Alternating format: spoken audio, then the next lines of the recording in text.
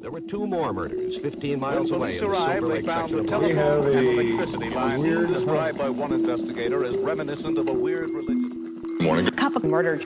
Joseph Nasso, despite being described as a loner and odd, was by all accounts a seemingly normal guy. He was ex-military, married for 18 years, maintained a good relationship with his wife post-divorce, and after his son was diagnosed with schizophrenia, spent years caring for him. If it wasn't for his sticky fingers and an unannounced parole visit in 2010, no one would have known about his connection to a decades-old cold case. And on January 10th, 1977, Joseph Nasso claimed his first victim. So, if you like your coffee hot but your bones chilled, sit back and start your day with a morning cup of murder. After a few run-ins with the law for shoplifting, Joseph Nasso was put on probation after stealing from a grocery store in 2009. But if you asked about Joseph other than some sticky fingers and some weird vibes, he seemed like an okay guy. Then his parole officer made an unannounced home visit on April 13th, 2010 that would change everything. The officer noticed an ad for a gun and several rounds of ammunition in Nasso's ashtray. This was a clear violation of his parole, which gave police free rein to check the rest of the residence while he was arrested for violating his parole and sent away for a year in Nevada jail. What they found was more than $152,000 in cash, weapons, women's clothing, newspaper clippings, mannequin legs, dolls, a coin collection, knives, and about 5,000 photographs and a journal that contained some gruesome details. The journal, which police called a rape journal initially, and newspaper clippings referring to the deaths of Pamela Parsons and Tracy Tafoya had officers convinced they stumbled upon something much bigger than a parole violation. The journal alone had entry after entry describing how Joseph Nasso would stalk, approach, and later rape a woman after offering her a ride home. And the photos? Thousands of women in lingerie, many of which looked dead or unconscious, and many dating all the way back to the 60s. They handed everything over to investigators who were able to connect him to a handful of unsolved cases dating back to the 70s. Now, let's go back to January 10th, 1977, when Roxanne Rogash was found dead near Fairfax, California. She was found face down with her pantyhose wrapped around her neck and feet bound. She was just 18 years old. Police, who had reason to believe Roxanne was a sex worker despite her family's assertion that she was not, assumed the young girl was killed by her pimp or possibly an angry John. Those leads didn't pan out and the case went cold until a year later and 30 miles away, 22-year-old Carmen Colon was found in Port Costa.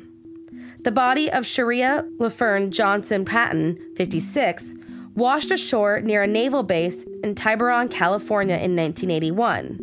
This case, while different from the other girls, did have a prime suspect, Joseph Nasso. He managed the residence where the woman lived and also took photos of her, but was never formally charged for the murder. At least, not for many years.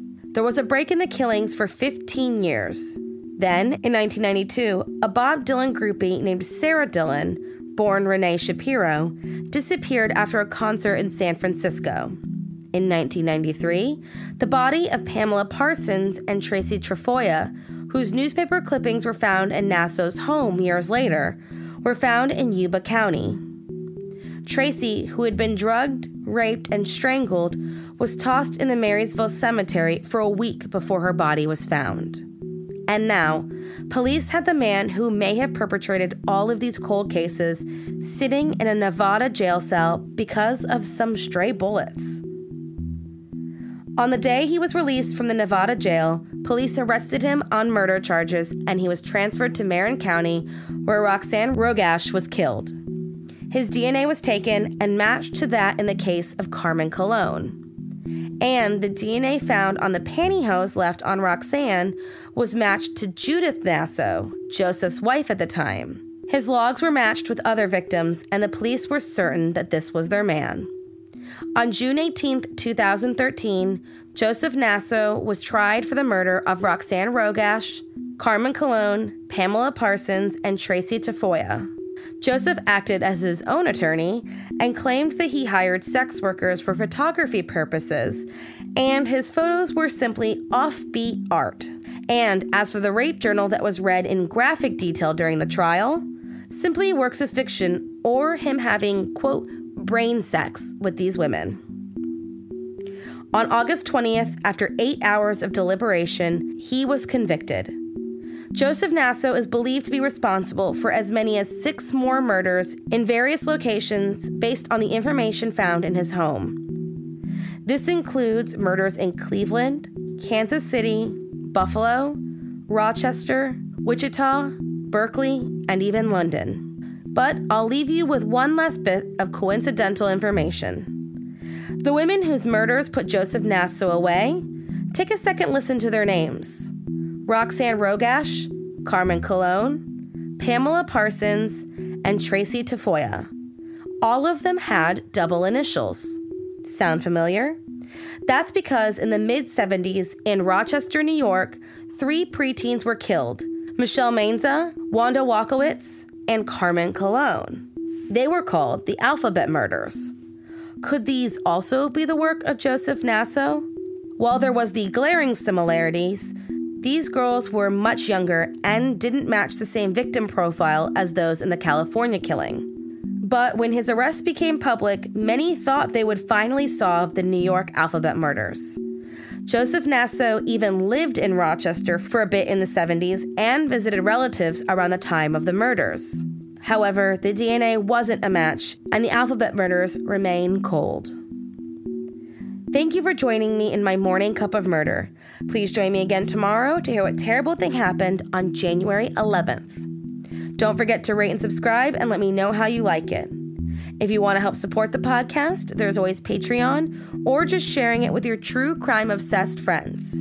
And remember, stay safe.